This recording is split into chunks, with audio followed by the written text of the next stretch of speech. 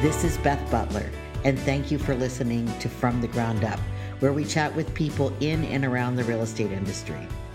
I have been in the real estate business for 35 years, and much of my experience has been about building the business from the ground up. And I'm pleased to share some of the people who I've met along the way and who have helped me build in this podcast.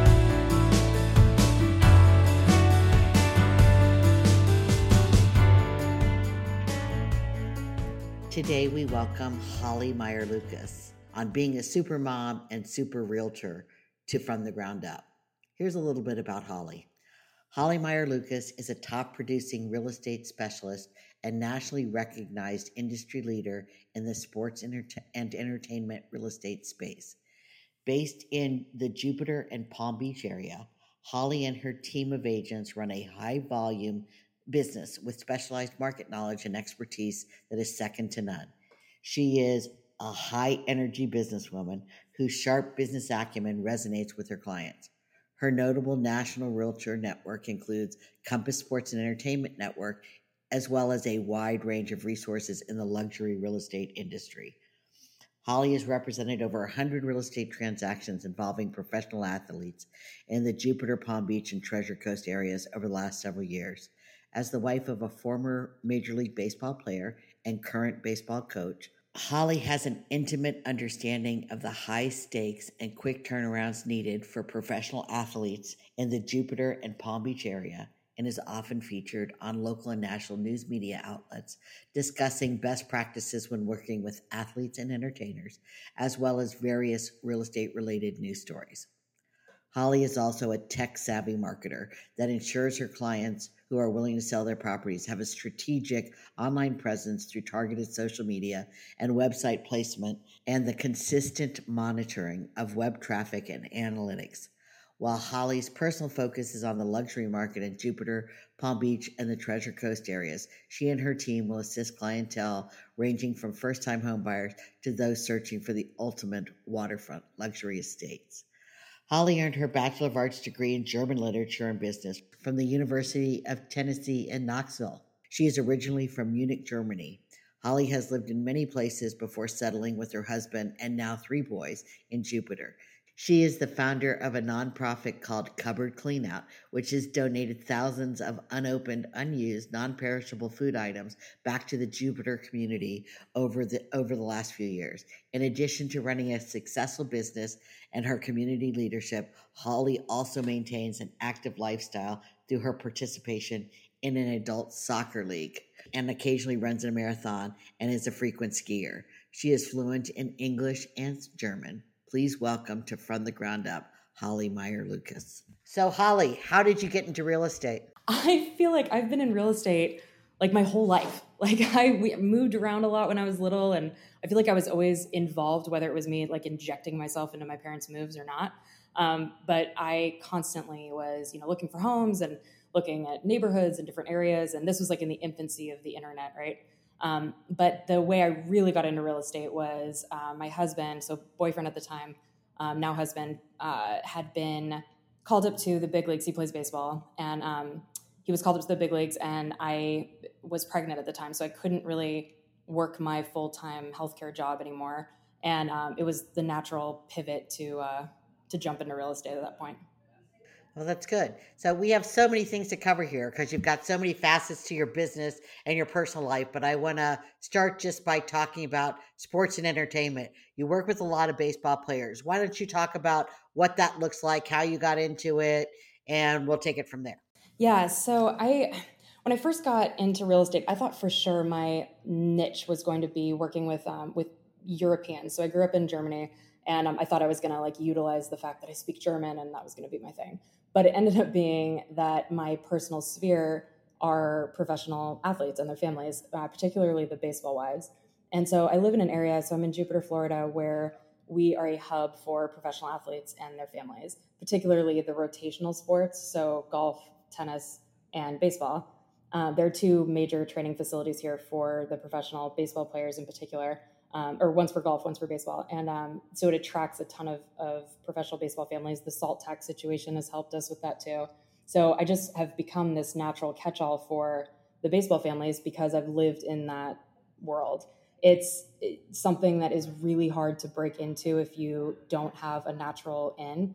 And so I, had the natural in, being that all these girls were, my friends initially. So the sports and entertainment stuff, it's a lot of rentals, people coming here short term, feeling out the water, whether or not they want to stay here. And then, ultimately it leads to investment properties and sales. Really, it started out that you got into sports and entertainment and working with baseball players because it was your sphere, right? You have a husband in the baseball business. You were hanging around with other baseball players and their families, and that it was your sphere of influence. So it became your sphere. But for somebody that doesn't have that sphere, let's start there and just say, with regard to Compass Sports and Entertainment specifically, what are the requirements to get in? I do know that the requirements are that they are tough, that you do have to basically have a proven track record of working with professional athletes or entertainers. If you're trying to break into the sports and entertainment space, what I always say is you have to start with the people who have the relationships with these athletes. Like, you're never going to slide into a player's DMs and sell him a house. Well, you have to start with their agents, their financial advisors, their business managers, and build the relationship. Like, if you're valuable to someone, and this is true for any industry, for any vertical, any niche, anything, if you provide value, then people will take you seriously and want to put their clients in front of you. It's 15 transactions. So in order to apply, and they've tried to, as the company's grown, right? They've tried to put a little bit more guardrails around how to get into this and what qualifies as sports and entertainment professional. So you have to have transacted 15 transactions with a sports figure or an entertainment figure in order to qualify to be considered for entrance. So anybody that hasn't reached that first 15 transaction threshold is not doesn't meet the basic requirement to get in. So I think that's how it starts. So if that's what somebody's looking to do, they've got to go out and do, like you said, connect with an agent, connect with a financial manager or somebody that's related to the athlete themselves, and try and prove your worth there, and hopefully they can make introductions. Yeah, for sure. It's honestly, it's only about, so it's what I'm known for, both, locally and nationally at this point, but it's really only, and I'm pretty aggressive about pointing this out, it's only about 30% of my actual business. That 30% ends up driving the majority of that 70%, right? People see that I work with these athletes in the media and whatever, and then, they think that that's cool for whatever reason. But anything where you're really niching down, and you can be an expert in anything. I tell new agents this all the time. Like, if your dad was a plumber, focus on working with, like, that, make that your specialty, like your thing. Like, you're like the realtor that has all the answers for plumbing. If you come from a family, an equestrian family, if you did horse stuff growing up, find the equestrian community. You can literally find a community, the vegan community. Like, you can become part of any community. You just have to be authentic, and it has to be genuine. Like, you're never going to break into any sphere if it's not who you actually are. Really great advice. And we'll talk a little bit more about the mommy groups, mommy bloggers in a little bit, because that's, I think, another great way to build a sphere. But for now, let's kind of stick to sports entertainment. I know that spring training is your craziest time of year. So just talk about what that looks like from an insider's point of view that works with baseball players. February and March is like, I am running around like a chicken with my head cut off in an organized way. So spring training, for anyone that's not familiar with how baseball works, spring training is a 6-week period in February and March where basically the pitchers get their arms ready for the actual games during the season, and the hitters get to see batting. So it's live games. They play every single day. They report. It's usually Valentine's Day through April Fool's Day. So it's a long enough period where being in a hotel is annoying, and these players and their families need furnished rentals. So in our area, we added the Washington Nationals and the Houston Astros a few years ago, but it used to just be the Marlins and the Cardinals. So we have 5 teams. We have the Mets on top of that. So around this time of year, we're recording this in September. So around this time of year, I usually start getting the agents and financial advisors of these players reaching out to me, asking for short-term furnished rentals. And if you say short-term furnished rental to any realtor in South Florida, they immediately will want to have nothing to do with you, because rentals are the biggest pain.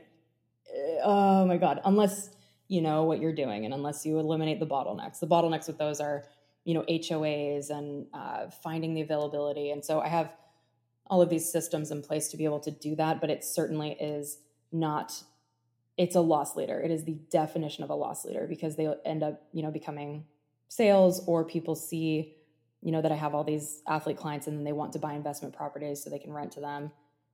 It's it's a lot. It's a lot. We do usually between 50 and 70 of these spring training rentals every year. So if you think about it, that is 50 to 70 Wi-Fi codes, 50 to 70 dishwashers that might break, couches that need to be inspected for stains. I mean, it's a lot. Verifying that 50 bedrooms have king size beds. That's always the biggest thing. Player shows up and it's a queen size bed. Yeah, not to mention that, like what you started to say at the top, is that most of these properties are not listed. So you've just got this constant prospecting going on to being able to line up inventory for when that starts. What is the ideal property, just in case somebody might have something that's a good fit? What are baseball players looking for? The perfect property is one that is upgraded to a level of things being fairly new. So if you have a property that has an older refrigerator, older dishwasher, dishwashers are always breaking for some reason. Older things are not typically a fit.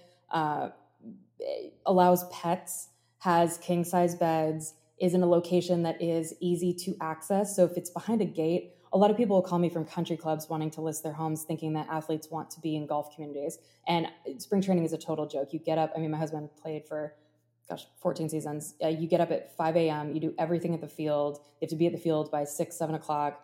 Then they're done by 5 p.m. And so the last thing in the world they want to do is golf. Being on the water is nice so that it's more for the privacy, so that their yard isn't like backing up to someone else's house.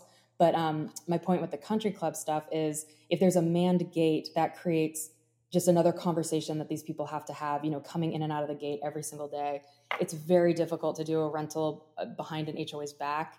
I don't like renting properties that are in HOAs because, that then creates an application. It creates another step. So the perfect property is like non-HOA, gated yard, personal property has been removed from the house. That's another big thing. When we show up, I've started charging landlords for this. If we show up and the place does not have the cupboards cleaned out, the pantry cleaned out, the refrigerator cleaned out, then I will charge my rate, which is $250 an hour, to clean it out.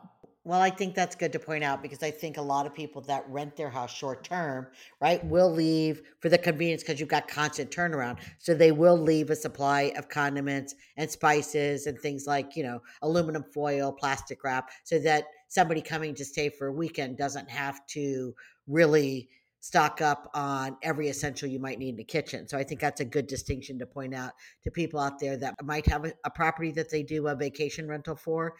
This is a longer stay, right? So what's the typical time frame for spring training? Yeah, pitchers and catchers usually report around Valentine's Day, so and then through April Fool's Day. But usually we have them come 2 weeks before or start the lease to make things easy for everybody. We have them start the lease February 1st through March 30th. They have been lately. They've been creeping the MLB season up. God, this year was a total disaster because we had like 1,000 people that were waiting to hear what their marching orders were for COVID. But yeah, usually, it's 2 full months usually. And do you think that this February we're going to be back to, is that what you're counting on now? We're going to be back to where people are coming down and training in Jupiter? Yeah, so I don't know, and I feel like that's why I feel like my tone with this whole rental thing is kind of flat because I don't know. And last year created such a whirlwind for everybody. I mean, I was negotiating getting people out of their leases and then extending them, and then last year was really really rough. And this year I've had multiple conversations in the past week with agents. Like the postseason is kind of shaken down right now, so agents are starting to reach out asking, and I really don't know what this year is going to look like. They might shorten it. I mean, it's so fascinating what's happening right now across all sports. It'll be interesting to see what happens. So I guess we stay tuned. Maybe we'll have to have you back in the middle of spring training. Yeah. But I guess, and this will just be the last question related to sports and entertainment. Do you find that since so many of these athletes do come into Florida for spring training, that because of the, homestead tax laws, the benefits of establishing residency in Florida, plus its natural beauty, advantages, weather, do you find that many of those baseball players turn around to become buyers? 1,000%, yes. And right now we're seeing there's this like triangle that exists between Texas, Tennessee, and Florida. Nashville being a hub, the Dallas area, Austin, Texas, and Jupiter, Florida are like these hubs, and Vegas too, to some degree, are these hubs for professional athletes and people that work with professional athletes. So they're business managers, family offices, agents, they're all under the same like umbrella. And it's predominantly because of the state income tax situation. And with the SALT tax, you can't write your, I mean, you can't write your state and local tax off your federal anymore. So lots of these guys are getting marching orders from their financial advisor to make their homestead in South Florida. And us athlete families, my husband's in a front office now. He's not an athlete anymore, but the baseball community, like we congregate around each other. The golf community does the same thing. Hockey community does too. And so we all live in this area because we're all here to some degree. Like it's very rare. This actually happened the other day where I met a baseball wife and I was like, very awkwardly, like, how have I never met you before? Like, how do we not know each other? Like, I know everybody, and not me. Like, it's like everybody knows everybody in a good way because we all like lean on each other for support and for, hey, a package just got delivered to my house. Holly, can you run over there and let there's so much support in our athlete community here. So I think that's one big reason too why people are moving here. I think that you are one of the most effective and best agents when it comes to social media. You do put up inventory and property and just solds and whatever, but you also inject a lot of you and your team's personalities. I think that it's compelling to watch, right? I'm not just seeing houses, but you have some nice listings. It's not just that, but it's also about you, about your life, and of course, which is weave in the business and the personal. So let's just talk about like what's your favorite platform? How do you decide what to post? And I'll just kind of let you take it from there. Well, first of all, it's a huge compliment. You've said that before, and I always appreciate it every time you say that because I know you follow everybody too. And I will tell you the God's honest truth with our social media. It is driven from a place of just being constantly inspired to share content and share our personality and just a passion for wanting to establish, a narrative and share what we're doing. My team is so fun. Like that's the thing that the main criteria when I bring in a new agent is the person has to be easygoing, be able to make fun of themselves and be fun and, smart and all the other things that come with it. But it looks like you're having fun, right? So Yeah. that's also the thing, right? That personality comes through in your posts, right? They're funny. You laugh at yourself. They're self-deprecating.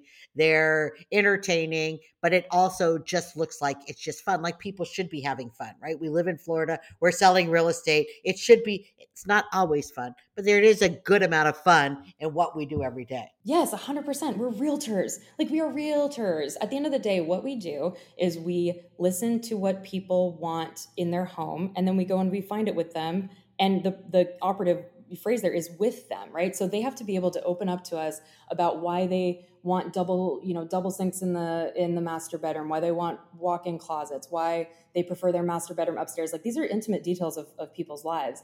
And one thing that is, you'll appreciate this. So people say to me occasionally when they see that I have this team full of women, the feedback will be, oh, I'm sure, men love that. And the joke of the matter is that I would say 90% of our clients are actually, they actually come to us from the female. So my entire modus operandum with social media is to make the women feel like they want to be friends with us. And it's not like, like I'm not like selling, like that makes it sound like I'm like trying to do some kind of voodoo, like make you be my friend. But it's more like I want you to feel comfortable so that I can, we can have a real conversation about your financial position. I can get a feel for how you are as a mom and a friend and, what you're looking for. That makes me and my team, that's what makes us good realtors. And the way that you do that is, at least for us, it's been setting the tone of this just fun, funky, very off Compass brand. Apologies. No. Why? Because Compass isn't fun or funky? No, I mean the colorful stuff. When we first started, I was so like, oh, I feel like I had to tone down so much, and we've come really far with that, being able to really confidently inject our personality. Because I was so intimidated by, everything with Compass is so black and white, and we've figured out literally. Yeah. Oh, it's been fun though, like aligning ourselves with, because I do think that there was a level of professionalism that we did have to kind of rein back, but. Well, and it works. So what's your favorite platform? I'm such an Instagram girl. I love Instagram, and I think that's kind of a cheesy answer. I'll tell you what I don't like. Can I go in that direction? um, Perfect. Perfect. yeah. Yeah, that works too. Yeah. So don't do Snapchat. I don't do TikTok. We our dark horse social media platform is Pinterest. I don't do Snapchat or TikTok or any of those because well, we do TikTok, but because I don't understand them. And I with Instagram and Facebook, if we're going to post something, it always seems like it's something that's kind of casual and conversational, but everything that we post is definitely intentional and thought out. And I think with Instagram in particular, because the format is so clean, it's a three picture grid. The hashtags are what they are, the comments are what they are, and that's it. It's so simple. So we are able to consistently put content out in the same format, right? Like how on Facebook, you can embed links and you can create ads and there's so much you can do with your business profile on Facebook. And I do have a professional that her name's Julia. She's our marketing manager that does that. But on Instagram, there's there's something about the consistency that's required that really keeps me personally between the uprights on that. Like I can't really deviate from what Instagram allows us to do. But you've been very true to your own brand, right? So I think that that's another good thing to point out. That under the Compass umbrella, you've also been able to maintain your brand, keep a consistent, and I think a lot of it comes down to the photography you use, right? The consistent photography that you use on every property, right? And then, of Yeah. course, you have Holly Meyer Lucas and the lemons. You use the lemons, you use the yellow as a highlight, and it has stayed consistent for as long as I've been following you. You have not, I mean, you might change a little thing here and there, but the look of the brand is still the same.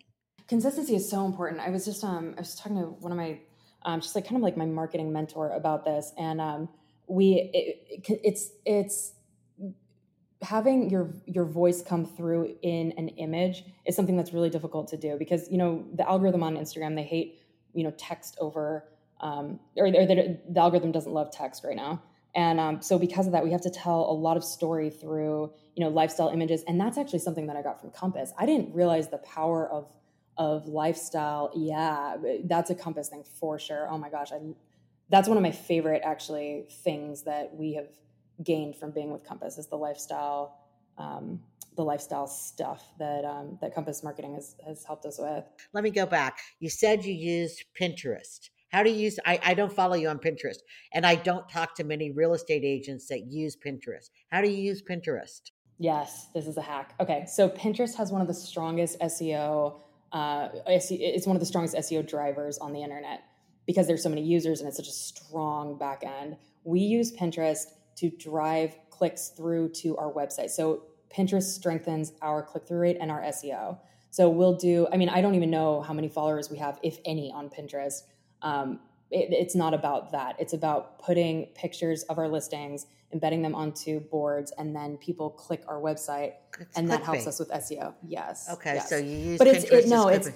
yeah, it's traffic to our website. So Right. yeah, Well, and yeah. again, the strong imagery, right? You have beautiful, strong imagery.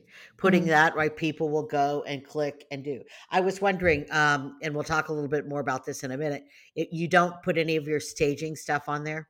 Yeah, staging has come a very long way in the last 5 years. I mean, with the virtual stuff that you can do now, the photographer that I use is absolutely amazing. But we also do on top of like I never get a photography file back on a listing and just use those photos. I edit everything. Almost every single photo is edited on top of what they send to us, and it's either me doing it personally. It's kind of a therapeutic thing for me in a way, like where I just sit in my little editing suite and do it myself, or I have an editor that I'll send stuff to, like wires and fray on a carpet, like anything that looks a weed, anything that you can remove physically, so you can pull a weed out, right?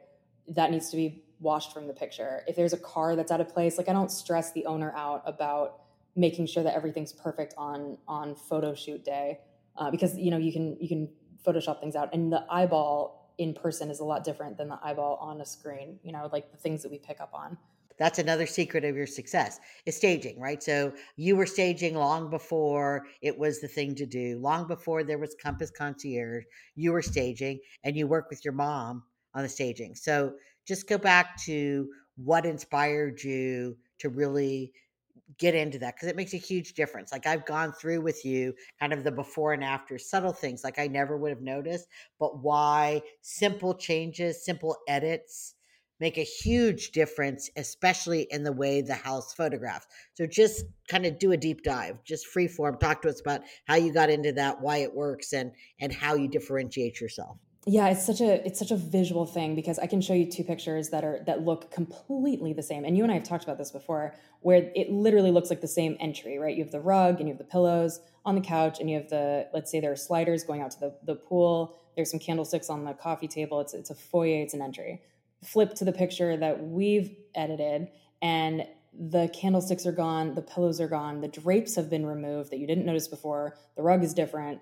They're tiny. So staging is not adding furniture to a vacant listing. It's working with what you have within the physical confines of what you have. So for example, if you have a couch that you really can't move, use the couch, figure out how to use it, adjust the pillows. I'm obsessed with this.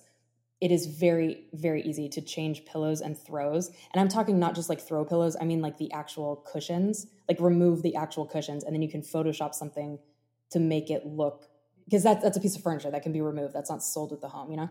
I hate drapes. I always take drapes down. I always, in Palm Beach County, we have a lot of very Tuscan, Mediterranean, heavy, heavy homes. And that's something that I'm kind of ruthless with sellers. I'll tell you one thing. One big part of our staging business is my ability to have a tough conversation with a seller. Like that is the hardest part, I think, about staging, is telling them that, their Oriental rug that was $10,000 is too busy for the photo, right? So my mom, when I first started 5 years ago now, I just had my second kid, and my business the trajectory was just insane. We were growing like crazy, and I realized that the highest and best use of my time is not, messing with this staging stuff. I tell the seller, what we're going to do, but then my mom is so good about delivering on those marching orders. And now she's at a point where I don't even really weigh in anymore. So it's like, it's removing, knick-knacky things. It's really just cleansing the home of any noise. And the way a home photographs is often very different than how it feels in person. Like most of the time we'll let the seller put their, I hate saying knickknacks because it's, people's memories and their personal belongings, but I'm just going to use it for now. But, their Swarovski crystal kittens, like we'll let them put them back because in person, you don't notice those things, but on the photo you do. And so my mom, so she started doing her staging stuff, and then that spiraled into her doing moderate renovation. So she would then do paint stuff. She would, if a home was missing a kitchen backsplash, she would, which I'm obsessed with. If you're selling a home and your kitchen doesn't have, the builder grade stuff, they don't put backsplashes in. Yeah, put a backsplash in. It's a couple $100, does wonders. Then she's coordinating tile people. Then she's, adding wood to a ceiling on a patio, and it just kind of spiraled out of control. And now she has a full blown home renovation business. And she's so busy. I don't even see her. I don't even know where she is right now. Like she might not even be in town right now. I don't even know. She's so busy. So she does home renovations for our clients. So, which is two things. It's for our buyers. When we have a buyer right now, the inventory is insanely weak right now, right? So buyers right now also are relocating to this area, and they want things that are ready, done, pretty, Pinterest board looking. So what we've found is that that's really hard to find, but what we have an abundance of, particularly in South Florida, are homes that, grandma, grandpa lived in and now have moved on, or, homes that have just been not touched since the 80s. And those are the ones that you can get a great deal on, because those are the ones that are actually sitting. I always tell people when they're like, well, I want a good deal, with COVID, I think we're going to see some good deals, which isn't true. That's a whole other topic. Yeah, that's a whole other story. Yeah. But I always say, okay, so I'm going to filter by days on market. I'm going to put it over 200 days, because anything that's sitting is that's where you're going to get a good deal. And then finding the ones that are outdated. And then it's so easy to go in there with my mom. She'll provide a quote within 2 seconds. We want a light, bright kitchen. Well, this house has all the fundamentals, so we'll put a light, bright kitchen, and it'll be, this much at closing. We can hit the ground running. Because she's also a licensed realtor, she can go in and provide the quote without, as a realtor, she can, access Supra or, go in the home. It's a really, really awesome system that we have. You are a mom of now 3 adorable little boys. Thank you. I am. I'm a mom of 3. It's weird. It makes me laugh. Like I see those cute little boys on your Instagram, and literally I laugh every day just at little boy antics, right? Just the things that they're up to. Always like, outside in their bathing suits or in their shorts, no shirts. Like they're just such typical little Florida boys running around with their lizards and their things they find in the yard. And I don't know. It's very cute. It's very endearing. But again, this is a great group to tap into. Like we talked about this. Like anybody that is a young mom can tap into mommy groups. And this is, and you and I have talked about this before. When I was a young mom a million years ago, I tapped into a mommy group, and that was business really that sustained me throughout my entire sales career. I still have calls from people from my original mommy group. So, can you talk about how you've tapped into the moms, and now they're like, I mean, it is really such an organized force now, with mommy bloggers and social media and influencers. So just talk about how you tapped into that and how that works for you. Yeah, God, the mommy tribe is it is a tribe, it's a village, it's a force, especially in 2020, with COVID and all the unknown. I feel like our groups have just totally strengthened. But that's actually a good segue. The way I really got into these mommy groups and really established my footing there as this like real estate expert was providing value from a genuine place. So on Facebook, for example, there are a couple mom groups, and anytime anyone posts anything, real estate related, or we get a lot of questions about, I have mold in I have a lease and I have mold and my landlord's not letting me out. I have my little kids. Like, what does anyone have like a medical background that can tell me if I need to get my kids out of the house? Something like that, something related to where the mom really genuinely has a problem. And I always immediately chime in from a place of like a very genuine place of providing value. And I know the Florida Landlord Tenant Act backwards and forwards, so so I'm able to provide value there, and with all questions. Like, people are constantly asking about different neighborhoods, and I always come from a place of not trying to get any kind of business whatsoever, and I mean that very genuinely. I'm like a stickler for not working with my friends. I'm pretty outspoken about this, actually. Severe is different than friends, right? And in the mommy community, that's how you end up getting tagged in things and recommended. And, because you establish yourself as the expert. Obviously, don't establish yourself, or don't try to establish yourself as the expert if you don't know what you're talking about, which happens a lot on social media. Coming from a place of again, just providing value and providing knowledge has really helped me separate myself. And I'm also really supportive of the mom blogger influencer. I love seeing moms start businesses, and right now it's amazing. I feel like everyone has a side hustle or a main hustle, and it's so inspiring, and I love being a cheerleader.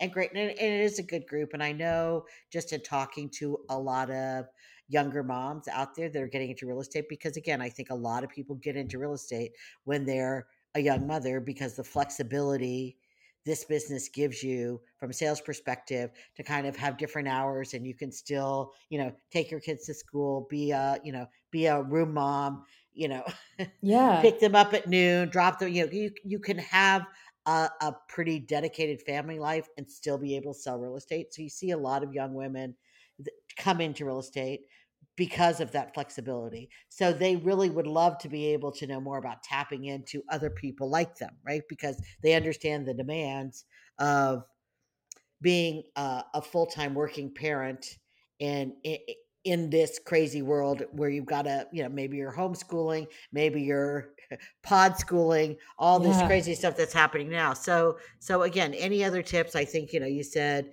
be genuine, be yourself, learn to be an expert in something, right? Something that you know about, something that you legitimately can share in mommy groups on Facebook. I think school groups too, right? Plugging into school Yeah. associations, school groups, online presence with school groups as well. I Any think a other lot of tips? it, yeah, I think a lot of it is, a lot of it really boils down to, I was just thinking about how you would have done that before social media, like how you got your mom tribe before social media. And I think one of the things that you're so good at is you're like the best sounding board ever. And I think that moms need that, like, where it's not maybe it's not just asking a question like in COVID right now, right? Like, are you going to send your kids back to school? What are you going to do? Maybe it's, so this is crazy. I wonder what's going to happen. Like you can sense when a mom when she needs reassurance with something. And I think you're really good at reading that. And I do that too, where it's like, this mom just wants to talk. Like, tell me more about what, like I'm always trying to, yeah. And you do that really well too, where you're like, genuinely like, tell me more. Yeah, and sometimes it's just like, "Oh my gosh, this day has been brutal." Right? I mean, this is the day the kids didn't do anything they were supposed to do. The 2-year-old drew all over the freshly painted walls. The you left the front door open and the dog got out, and you had to chase. Those crazy mom days that and that's even for dads too, right? Those crazy parent days that you have. Sometimes it's just a place to say, "Oh my gosh, my life is so not perfect. I just need someone to Yes. talk to that understands that you're not a bad mother because you turned around for 5 minutes to go take a shower and your kid drew all over your walls." So, I Yes. mean, Yes. Yes. And by the way, as a realtor, I can tell you how to get that off your walls. Like literally, I know see, exactly how to do. Realtors know perfect. everything. We're like the catch-all resource for all things. Like any disaster, like where's the fire? I have the bucket. You bring the water. We'll figure it out. Yeah, yeah. So good. Thank you for kind of helping that. I'm going to switch gears again now and go into teams. I mean, you've got a great team.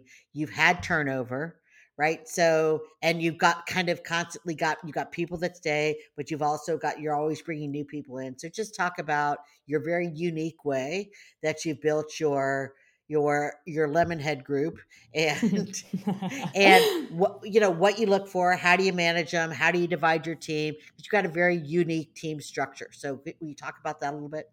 Yeah, I started my team mainly because I thrive on other people's energy, and I'm a team person. Like I like their energy of other people. And also when I got my very first listing, I kept talking to this seller in terms of we. Like I had some kind of like back end support staff that I was at Keller Williams at the time, and there is a we in Keller Williams, but I remember just thinking like this we thing is really convenient. I should probably add an actual human to this like we narrative that I'm creating. So I immediately, I mean, I had my team, gosh, right when I first started, because like I'm good at going out and getting new business and making our phone ring and making people want to, like really making people genuinely want to work with us. We don't buy a lot of online leads for the team. It's mostly people just calling the office and saying like, hey, I heard you guys were great. I saw you on social media, or I saw your reviews and I want to work with you. And so the biggest thing for me is having team members who can then take that phone call when they're asking for, is Holly available? The pivot there, where they can just literally pick up the ball and not only run with it, but score, a slam dunk. I require most of my agents to, they have to be smart. They have to be able to be technologically savvy. Most of my agents come from non-real estate backgrounds. In fact, the majority of them haven't worked in real estate before. And my MO always is to first and foremost best serve our clients. So I put people in place on my team who are going to be good people. They're not going to screw anybody over. They're going to tell me immediately when there is something bad brewing. That's a characteristic that I really, really covet, because the worst thing that you can do as an agent is let something go sideways and not get help, so Yes. no Yes. egos. Believe Yeah, me, I know. yeah, exactly. Well, and that's funny then, because you're my first call when something does go sideways. It's so funny. I feel like like when I'm actually calling you and not texting you, like answer this Yeah. call, please, Beth. Yes. Yes. Yeah. There's usually something fun on the other end. Yeah. Do you have a second? Yes, I do, Yeah. Holly. I sure do. Anyway, yeah, so no ego, and the ability to ask for help and the ability to take direction and whatnot and all those fun things. But first and foremost is really that they're fun and that they're going to get along and be part of our team chemistry. Turnover is so natural in real estate, and I really learned a hard lesson with that in the past year, where so the new agents that I bring in, I really set the expectation hard that this should be a 18-month to 2-year commitment. If you're on my team for more than 18 months or 2 years and you haven't wanted to go out on your own, then we should probably have a discussion about why or why not. Like I have Caroline is my most senior agent. She's been with me forever, and she's been on other teams before, so she knows the value of being on a team. And I don't think she would ever leave me. She's like my like just ride or die. But she's uniquely in that position. Most people get into real estate because they want to be entrepreneurs, right? And then they join a team to help them, build their to help them get business and build business. And so I think putting expectations around what the offboarding process looks like rather than waiting for an agent to, like, I can always tell when they're about to leave, right? Like they start sandbagging deals, they start pushing, all of a sudden leads aren't, they have nothing in the pipeline because they're, trying to, offboard themselves, but they also don't want to. Here's the biggest thing that costs realtors, team leaders, tons of money is that they don't want to tell the team leader because they're afraid that they're not going to get paid on the deals that they have under contract. And that's a huge mistake for team leaders not to acknowledge. And I've made the mistake of not, combating that head on and not calling the girls out on it, but having the tough conversation. Like, are you thinking about leaving? Because if there's a process in place, like that makes the offboarding process. And now I do have a really structured environment for that enables agents to leave if and when they're ready. And that's really the operative phrase there, is that when they are ready to leave. I love training and mentoring people. And when they do leave the team, I want the door to be wide open for them to be able to come back and ask questions and not be some kind of like, blow up over, yeah. Over a deal that you don't. Yeah. So I mean, this is one of my, I always have these things like someday one of the causes that I'm going to champion, and sooner or later I'll get the time and I'll do it. But this idea that independent contractors can be unnaturally bound to a company or an agent team or whatever because of some reduction in split, or you're not going to take your listings. I just feel like the time for that has passed. And it creates more ill will, right? So what you end up is this whole devious structure behind agents now plotting to leave. So I'm ready to leave, but I've got this and this and this and this. And so for the next 3 months until I'm out of listings and my deals closed, I'm going to, subvert my deals outside. I'm going to stop taking leads. It's super detrimental to the organization. Whereas as opposed to creating an environment where you have an open and honest conversation that says, I think it's time. And I think your approach is very mature. Some people, the natural course of a new agent is to get to a point where they either want to go on their own or they're going to be committed. So if they're ready to go out, if there's a better opportunity someplace else, especially when you work with people that you care about, it's like, I want you to have as many good opportunities as you Yeah, can. tell me about it. Let's talk about it. I'll Right? help you negotiate with that broker. Like I know what to ask for, like, and this is not to say that, and I have matured so much over this. When I remember when I had an agent leave and I just was so, because it's hurtful too, because you put your heart and soul into training these people. And I've had to really scale back on that too, like making it so personal, because when Right. agents come to me, they are taking a leap of faith based on what they see me do and what they talk to me about, right? And so I'm controlling their career essentially. I have their career in the palm of my hand.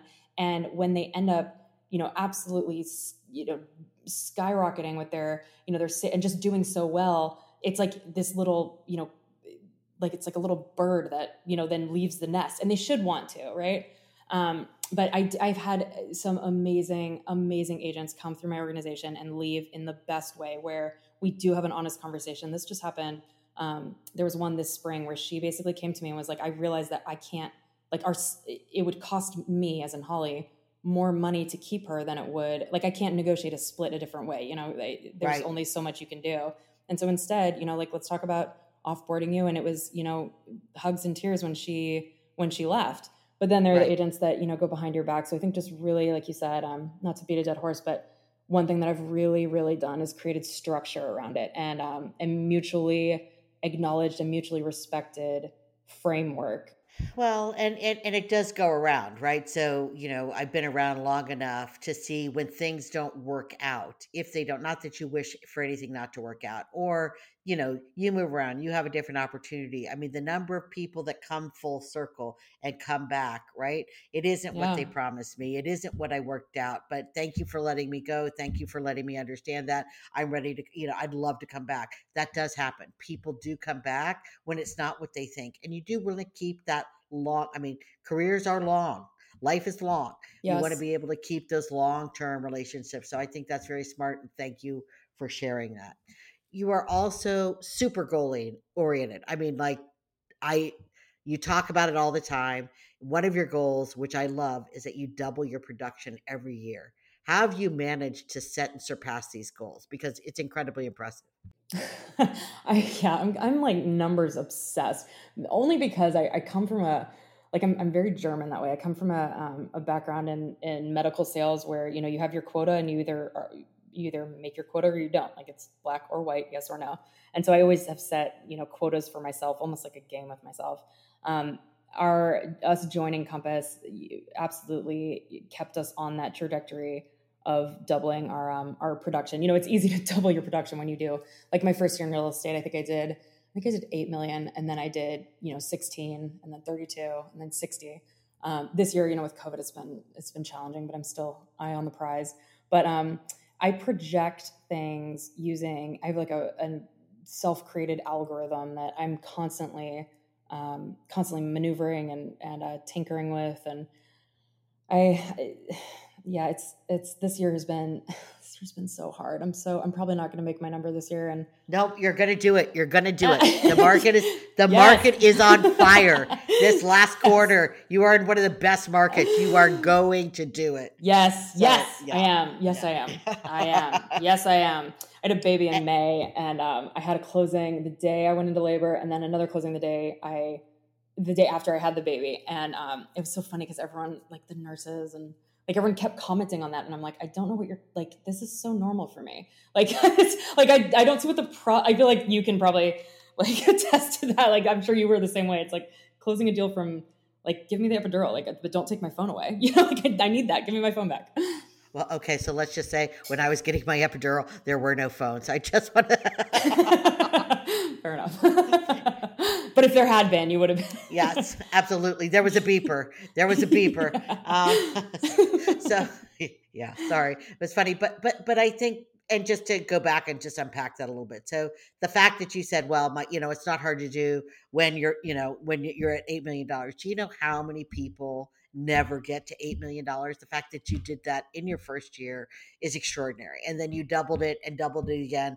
It's so please don't minimize the simple accomplishments that you started with, because that in and of itself is just an outstanding record. But that, I just think that idea of focus and constantly, I like that you called it your algorithm.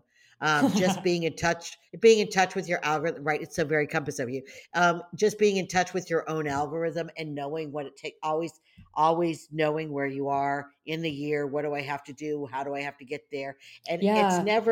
it's never like, you don't track it down to, that means that I have to do X number of calls a day, or X.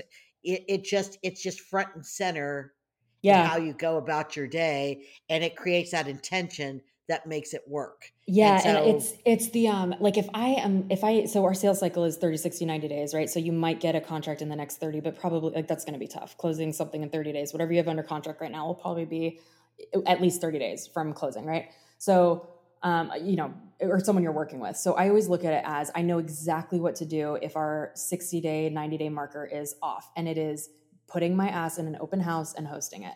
It is calling expireds. Those are the two. And it's funny with realtors, whenever I do like a coaching session, like I'll ask them like, so what do how are you going to drive business for, cause I see nothing on your books for the next 2 months. And, they'll come up with, well, I'm going to do this many calls and I'm going to do, I'm going to reach out to this many people. And it's like, no, like simplify. What are you specifically going to say on those calls? What's your intention? Because I'll tell you the easiest way to get the best thing about real estate is every single day, there are new expireds and canceled listings every single day. Every single day, there's a new for sale by owner. Every single weekend, there's an open house opportunity. You just have to do it. Like, just do it. It's 90% of getting it done. Yes. It really is. So you live in Jupiter and you live that, and I love that, the hashtag Jupe life. Talk about the market overall. Like, it just, like, Jupiter keeps coming into so many of my conversations outside of Florida, right? Like suddenly Jupiter is like big and on the map, right? It's not Miami Beach or Fort Lauderdale, Palm Yeah. Beach, it's Jupiter. So Jupiter is certainly the it place to be right now. Why do you think that is? Oh, I love Jupiter. I love it. I love it. So when I first got my license, I thought that I was going to be like, I had all these SEO keywords about, the Treasure Coast and Palm Beach County. And I mean, I think even had some Miami stuff in there. And what I realized is if I sell every single house on my individual street, which is, maybe 30 homes, that's a lot of real estate. And that's just one street, right? Jupiter. So I really became like hyper focused on Jupiter. People ask me all the time, like if I'll do Boca or if I'll do, Vero Beach. And no, like I'm not looking to drive because I don't know those markets. Like you have to sell what you know. And I know Jupiter inside and out. It's a vibe. It's a mood. It's an attitude. It's a movement. Jupiter is so, I just love it here so much because in Jupiter, we have people that have relocated here and people that are from here originally that are just very smart, successful, awesome people that can live anywhere and choose to live in Jupiter because our community is educated and low key and casual. Like we're not Palm Beach Island. We're not, the insanity of Miami, no offense. It's laid back. It's just laid back elegance here. And people here are, they spend money on their boats, not their cars. They spend money on their waterfront, not their, it's so, people, I can tell immediately if someone's going to be a Jupiter person or not based on their lifestyle. It's like this like low key, easy breezy. So we have the beach, we have the intercoastal, we have the golf, we have it all except any kind of topography whatsoever. We have zero elevation here, which is kind of weird. Like there is zero elevation. There are no mountains. There are no hills. It's funny. Florida. Yeah, exactly. So when people, I'm sure you see this all the time. When other realtors, I always want to call them out when they post a picture of a quote unquote beach for their like social media stuff. If there's a cliff in the background or like any kind of incline, probably didn't happen in Florida. Well, yeah, I love it. That's one of my favorite things in the TV shows, right? So they're supposed to be in Miami or Fort Lauderdale or whatever, and they show the beach scene, and it's so clearly California. I'm like, okay, no, dude, there are no mountains on the beach in Florida. This is You are in the Malibu. wrong place. You are in the wrong place. Yes. So, and you are great about it. And the market. So I know we touched briefly a little earlier on single family home market. Yeah. How is the market there? Who's moving there? What do you give us your firsthand account? So the SALT tax thing has been by far and away the biggest driver of people moving here. And it's always been, we've always been a snowbird pole market from the Northeast. We always have, people from New York, New Jersey, Massachusetts, the Northeast in general. And Palm Beach has long been the haven for snowbirds. But in 2020, and I was saying this, 2 years ago, our website, I noticed an extreme uptick on our website from people from California right when the first tax thing happened. This is right when I first joined Compass. I was like obsessed with it. I think I wrote like 4 or 5 blogs about this, how people are looking to move to Florida from non-traditional Florida. So we doubled down on our Google ad stuff, our Facebook targeting in California, and ended up paying off tremendously because people are just leaving California, leaving the West Coast in droves.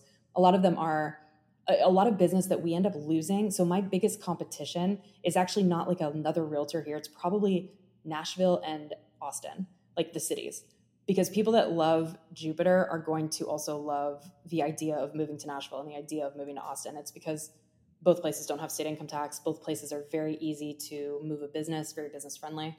Palm Beach County has done an amazing job of making it very business friendly. So single family scene, the first question that I always ask is, are you a golfer or a club person? And if you are a club person, you'll know the answer to that. If you're not, you'll say, well, what do you mean by club person? Right? Because we have... Is that club soccer? Yeah, exactly. We have an abundance of country clubs here, but to buy into a country club is like the equity is usually, like $100,000 or around there. And then the second question is always, are you a boater? Because everyone wants waterfront, or a lot of people want waterfront, but what type of waterfront is always eliminates or creates a criteria marker. And the funny thing is too in Jupiter, and I think Miami's kind of similar. There are only 2 or 3 major bridges to the beach here, so you could be, as the crow flies, you could be 2 miles from the beach, but to get to the bridge and around, you're probably like 20 minutes to the beach. So when the salt tax started changing things and we did have the in migration, I remember, somebody going on Instagram, I think it was a Miami broker, and saying, oh my gosh, we're going to have every New Yorker in the world move to Miami. But the truth is, although we did experience some, what I noticed is that a lot of the younger Northeasterners moved with families, skipped over Miami, skipped over Fort Lauderdale, and went to Jupiter and Naples. Yeah, And I think just because of that, like that family life, right? When you factor in, youth sports, uh, great value for, good size houses, great, like it just has that wonderful lifestyle we were talking about earlier that's very attractive to a young family. So yes. are you still seeing a lot of young families?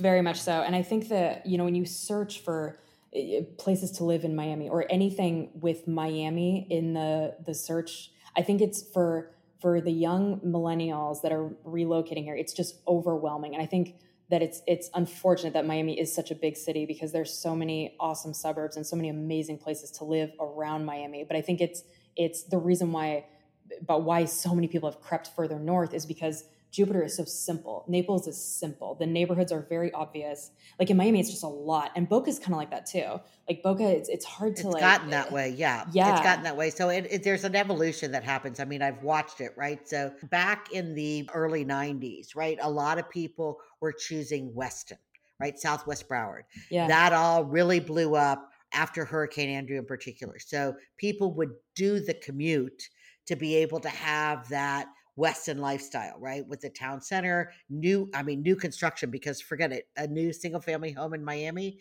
there's just not an abundance of it. So, especially for relocation buyers, they really wanted that to move into those newer communities, and Miami just didn't really have much to offer, right? So it's like, why would I spend more to live in the 60-year-old house that needs to be totally redone when I can buy a brand new house up in Weston? And yeah, we might have to commute an extra 20 minutes to get to downtown Miami, but that just seems to me the best way thing to do. Brand new schools, brand new life, very shiny.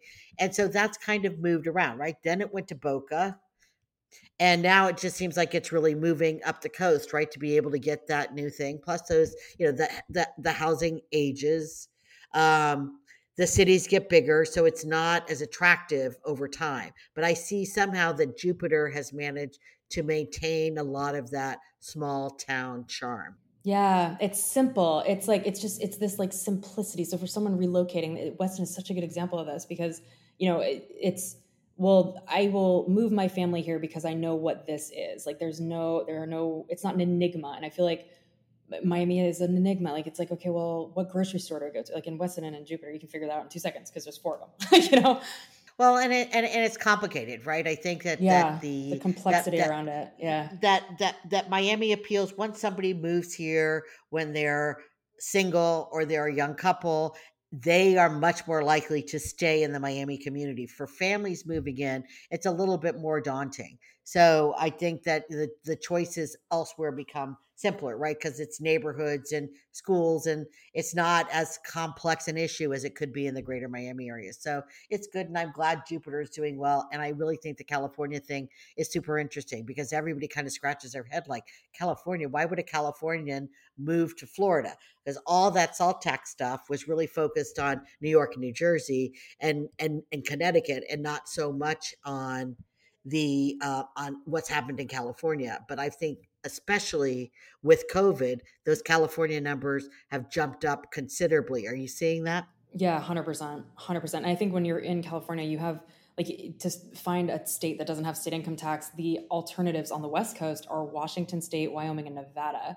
And I think that's I think why Tennessee slash Nashville and Florida have become so attractive because they're it's a steep departure to leave California and come this far east. where, Washington, Nevada, and Wyoming are still fairly west for a lot of people. So I think it's like, if we're going to take the plunge, we're going to do it, and like Well, really it's make also it. a huge weather difference, right? To move from Southern California And to that. Washington to Yeah. Washington and Wyoming is like that's a very different climate Yeah. Yes, there's that. climate to consider. All right. So I know you're a real podcast listener. Share some of your favorites besides this Oh, one, of course. I love your podcast, Beth. It's like, I Thank just feel like I can have this like conversation with you and I'm not in it, but I pretend like I am when I listen to you. you. I loved your episode with Leonard. That was I felt like I was in that conversation. It was such great content. If anyone's, oh my God, listen to that if you haven't. It's good stuff. So my podcast ebb and flow with my mood completely. Like if I'm feeling freaky about social media, I will do like some kind of social media influencer. Like I usually will type in the search bar something like influencer or marketing if I'm feeling kind of broad. But anytime I'm in the car, it's like a rule with myself. Anytime I'm in the car driving, I don't take phone calls. I don't mess around on my phone. I put on a podcast and I just listen. And I have this like, sometimes it's almost masochistic where I'm like completely miserable listening to something, but I have to see it to the end. And so I love Brittany Crystal's Beyond Influential. Love that podcast. I love the Entree Leadership one with this recent turnover that I've had with my team. If you should listen to that if you don't. It's so good. It's actually, I just learned that it's a David Ramsey product. It's under his organization, but it's called Entree Leadership, and it's about being an entrepreneur and a leader, and also the a lot of times the person that's in the business, right? Which is a unique position that realtors are in. For the last question before we get into the lightning round, is look, one of the things I reached out to you about doing this podcast is because there was a day, and it was recently, and I'm looking at your Instagram, and there you are, two boys running around like crazy people, a brand new baby in your arms, trying to do a real estate deal as you're saying goodbye to your husband who's on the air at the airport off to do Major League Baseball. And not to mention that day you're under a hurricane watch and you got to go home and prep your house. Like I just thought, oh my gosh, like my whole body was on meltdown for you because I was just like, how in the world do you do this? I mean, this is a lot for somebody to take on. So how do you balance all this? And you do it effortlessly, although you're very funny in social media, just talking about the days, the crazy things that go on. But I just thought that day, I just thought this is amazing what you balance in a day. So You're so fun. just Yeah. especially on that day, like oh That my day, that god, was a lot. Life came at me fast that day. It came in real hot. I think it's acknowledging, like, my biggest thing with that is acknowledging what balls are glass and what balls are plastic. And sometimes you really have to just win some and lose others. And when I say lose, I don't mean like, creating a situation where it's like you've created a fire because you've, dropped a ball, but more just saying no to the thing that you want to be doing, or saying no to the client, or, setting the right expectations. But don't get me wrong either. And I should be more outspoken about this. I have a lot of help. I have an au pair that lives with us full time. And then my parents, my dad works for me, and he's one of my agents on my team, but he's become kind of my like I feel like I constantly am like, hey dad, can you watch? So I just had a baby, and with COVID, I don't have my au pair isn't allowed to watch him, and I can't drop him off at a daycare yet. So I have him, he's like my sidekick by my side all day long. And so my dad helps me with that. But I live and die in my calendar. If it's not on my calendar, it doesn't exist. I am, by default, I have to be so insanely diligent about setting the right expectations. Otherwise, you'll just implode. But I've always kind of been like this. Like, I feel like I've lived in my 33 years. I feel like I've lived 60 years. Yeah, listen, it is a lot and it's impressive. And I just think that, right, in all of this, right, in COVID, Having the baby I like she's at the office with the baby. He's a week old. I'm like, okay, that's killing me because this is like. But you know how it is. Like I'm so I, sensitive to this because I wouldn't have it any other way. And anyone that knows me, I talk to Jeff Polachek about this all the time. Like, right? Like every time I talk to Jeff, I'm like oh God, I feel like I'm always like just yeah. I wouldn't have it any other way. And I hate saying it like that because I feel like I am, a mentor to a lot of women, and it is very do as I say, not as I do. Because work-life balance, what is that? I don't care.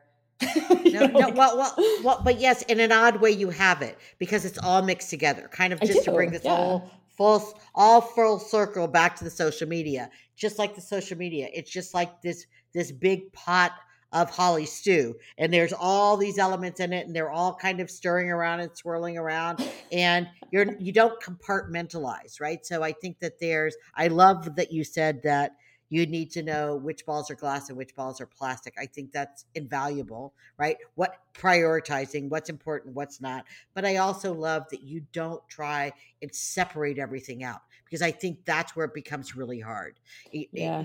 You got to, at some point, especially in this business, yes, you have to be able to mix it all together. You have to be able to. Yeah, and when something does go sideways, like I really, really don't dwell on things going wrong. Like I'll get like an emotional zap of something when something pretty bad happens, or if I lose a big deal or something weird happens, but I move on really quickly. And I think that's something like bouncing back from, don't waste time on dwelling on things. Like that's something that I've really had to learn to do. And if you have to cut bait on something, do it, pivot, stay nimble. I'm obsessed with that too. If something's not working with your business, your marketing, move it, change it, life. right? Yeah, change it, move it. It's easy. Yeah. well. Thank you. You ready for the lightning round? I am. Let's do it. Okay. Where were you born? Kirkland, Washington. Grew up in Germany, though. Yeah, in Munich, right? Yeah, it's weird. Whenever someone asks me where I'm from, because with Ed, with my husband, we lived everywhere. So whenever someone asks where I'm from, I feel like I am doing everywhere else a disservice by only giving one answer to that. I've lived everywhere. Yeah. Birth order. I am the second of 4. There are 3 girls, 1 boy, and we are very, very close in age and thick as thieves. What's your academic background? So I went to 4 different colleges, and I played soccer and bounced around. Graduated from University of Tennessee with a degree in business. No, that's not true. German language and literature. I was a business major, but my degree is in German language and literature, which is weird. So useful. Very handy.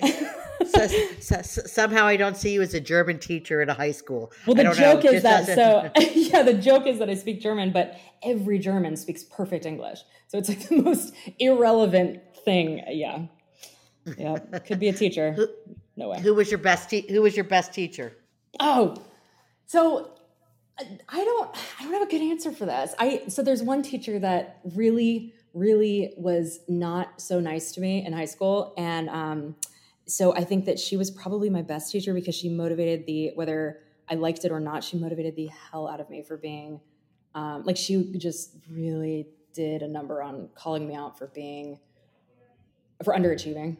And I don't want to even name her name because I don't want to give her credit because I'm still pissed about it. But yeah, probably her. Yeah, well, yeah. Just being good doesn't mean you had to like them. So I think that's a good point to make. We just talked about what your college major was. So what was your first job, like in life, not out of college, but in life? I asked the store. So in Germany, we grew up near a train station. And I asked, when I was in 4th grade, I asked the store that was like this like corner store. It was like a butcher and a bakery. I asked the woman that owned it if I could work for her, not thinking like if she says yes, then like what's the next step? And so I came home and I told my parents when I was like 11 that I got a job, and my mom looked at me like, no, you didn't. Like, no, that's not an option. But I was like stocking her shelves, and it lasted probably 3 weeks, but I needed some money for my Pokemon cards. So that's that. But of course. Serial entrepreneur. Well, there's a need, right? Necessity is the mother of invention. I need those Pokemon cards. I got to go make the money. Yes. I like that. What was your first job? My first job was I was a cheerleading coach Oh, cool. at the age of 10, right? So Yes. yeah, Yes. so where I was, a cheerleader in the little youth center in Coral Gables, right? So they needed coaches for the younger kids. So literally, they hired us. They paid me 75 cents an hour, Oh my which I God. thought was all the money in the world to be a cheerleader to be a cheerleading coach to the 6-year-olds. So, and I loved it. All the I loved it. money. I love it. That's cool. All the money in the world, 75 cents an hour. I could buy whatever I wanted at the snack bar. I was very happy. I love it. That's what I needed when I was 10, right? Yes. Who cared about Living the anything else? dream. Living the dream. Cheerleading, cheerleading and gummy bears. There's nothing better than that. Nope. Um, who do you consider your best mentor? Probably you. Oh, don't say that. No. I felt immediately like that you, without even, like you didn't know me, but I feel like you got me from like jump. And I think that every conversation you and I have ever had is like I talk to you maybe once a month, maybe. And it's like 30 seconds, 3 minutes. And I'm like, yo, what do I do here? What do I do here? What do I do here? And the way you explain things to me is so like, as if you get that I've already tried XYZ ABC. Like, I love that you're not like, well, try turning it off and turning it back on. It's like, you like get that my wavelength is like I've already tried that. So tell me the answer that's 7 steps ahead of that. Right. No, I respect you so much. And in this industry, like you have such an amazing reputation. And yeah, I'm so glad to have you in my life. Thank you, and likewise. So we talked about your current familiar status, right? So tell us about your husband and your boys. So my husband's name is Ed Lucas. He played baseball for 14 years, is in his like millionth season of baseball in general. He's in the front office with the Brewers this year, but we've been with 8 different teams. I can't even keep up anymore. And then I have a son, Rhodes, who's 7. Brooks is just turned 5. And little Desi, whose name is still just not, I'm not confident on the name. It's still like a thing. We had these 2 other boys, and which was horrible. Like naming a boy when you're married to a professional athlete is the hardest thing ever, because Ed has played with every name under the sun. So like I would throw out a name, suggest a boy name, and he'd be like, no, this one guy, this one time. And so now I'm boy number 3. I'm like, I don't even know. You're out. I'm out. Where do you live, and what do you like best about your home? I live in Jupiter, and I live in a community called Rialto, which is a gated, very family-friendly community. And the reason I love it in there is because our community is, like, I don't think I can ever leave Rialto because my neighbors are so amazing. Like, I have the most amazing tribe of, our community is amazing. And so whenever I sell a home in Rialto, I always come in way too hot, where I'm like, this community is amazing because the people are amazing. I personally live here. And every time I say that, the person's looking at me like I know this happens, where they're like, well, I don't want to live here now because you seem a little too aggressive. I love my community though. I just love it. And what do you like best about your house? So my husband and I when we just had the one kid, we bought a 5-bedroom home, specifically, like probably too large for our family at the time, specifically because he and I both moved. I have moved in my life probably 50 times, no exaggeration. And we decided whenever we like buy our home, I don't want to move again. You know that feeling of like where you're in a rental or you're in like a temporary state and you just don't ever unpack. Like it's like you move in, but then like you don't put things where you want them to be. You don't hang up pictures because it's like I'm leaving anyway. I needed to eliminate that from my life. So we bought a house that was probably too big that we've grown into, and I'm never leaving. They're going to have to remove me with a crane. I'm never moving again, ever. What's your favorite vacation spot? Growing up, I loved going to Italy. Growing up in southern Germany, it's really close to get to Italy. My family still has like a trailer on the beach there, which sounds nice, weird, yeah. But I love it. It's like between like Pisa and Rome in that Tuscany area. I love it. Love it there. Very, very nice. What's your morning routine? So I get up. I'm a morning person. I like to get up early. I used to do have you ever been on one of those 5 a.m. calls? Do you ever do that? Like the No. 5 a.m. club? I am not the 5 a.m. person. Gotcha. Well, because I'm up at 2 a.m. So Yeah. I don't burn the candle on both ends if I can help it. Yeah, I feel you. Well, and I think in real estate, you kind of have to be a night owl because that's when people do their personal stuff. Like people, Yeah. yeah, clients, like texting clients at 10 a.m. is not weird in real estate at all. No, actually. no. Yeah. So yeah, so you wake up early. You do, Yeah, sorry, this lightning round you is long-winded. I'm sorry. Yeah, so No, I wake it's up okay. early. The reason I do that is because I don't have, so in real estate, most of the time the dinner hour is when clients really need your attention as a realtor because that's when they're done with their work for the day. So they're doing their Right. personal stuff. So my family with my kids, I have family breakfast. I do breakfast and I do the morning routine with my kids, which is really important to me because I know that I usually can't give them the dinner hour. So I get up and get my stuff going in the morning early, and then my kids wake up, and then I spend time with them in the morning. What do you consider your biggest failure and best success?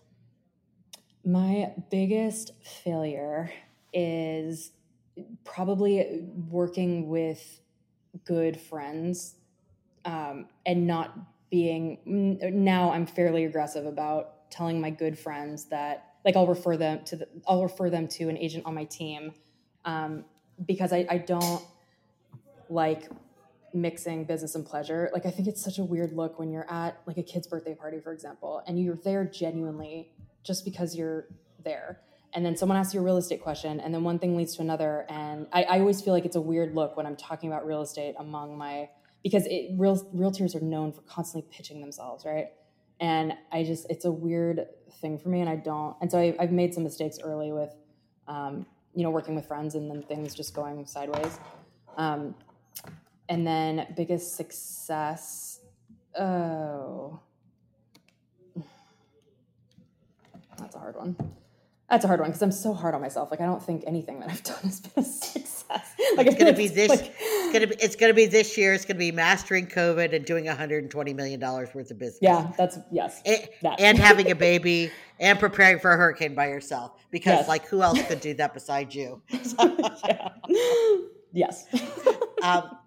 Last question. Do you have any aspirational goals? Yeah, I do. I want to create like a training program I want to create like an actual formal training program on all the things that I do for new agents. I've trained at this point probably 30 agents who have gone on to have successful real estate careers. So I want to really formalize that in a way that I can give to others, maybe as I don't want to, make any money off it or anything, but just create a formal structure. And that's also like basically get organized with my training stuff because I do so much of it on the fly. Yeah. That's good. So finally, where can people connect with you? Give us your social media handles. If somebody wants to reach out to you after they hear the podcast, what's the best way for them to find you? So our website is meyerlucas.com, and my social media handles on Instagram are hollywoe with 2 A's, and then meyer.lucas.team_Jupiter. We had to change that because of Freck. Still not into it. The handle. I still don't like it. We'll figure it out. And then on Facebook /Meyer Lucas Group. Thank you. And thank you so much, Holly. This has been so much fun. I feel like, I've also gotten to catch up with you a bit. So I hope I forgot we were recording halfway through this. Right. Sorry. Our listeners will be patient that we had to catch up to, but congratulations on your wonderful success. And thank you again for joining us today. Yeah. Thanks so much for having me. This was so fun. This episode of From the Ground Up was sponsored by Feather the Nest, the crowdfunding source for all of your real estate needs. Why register for silverware when you can start your way to owning or renting your own home? Please sign up for your nest at www.featherthenest.com. A special thanks to my extraordinary producer, Sohail Fazludin, who has made this podcast possible.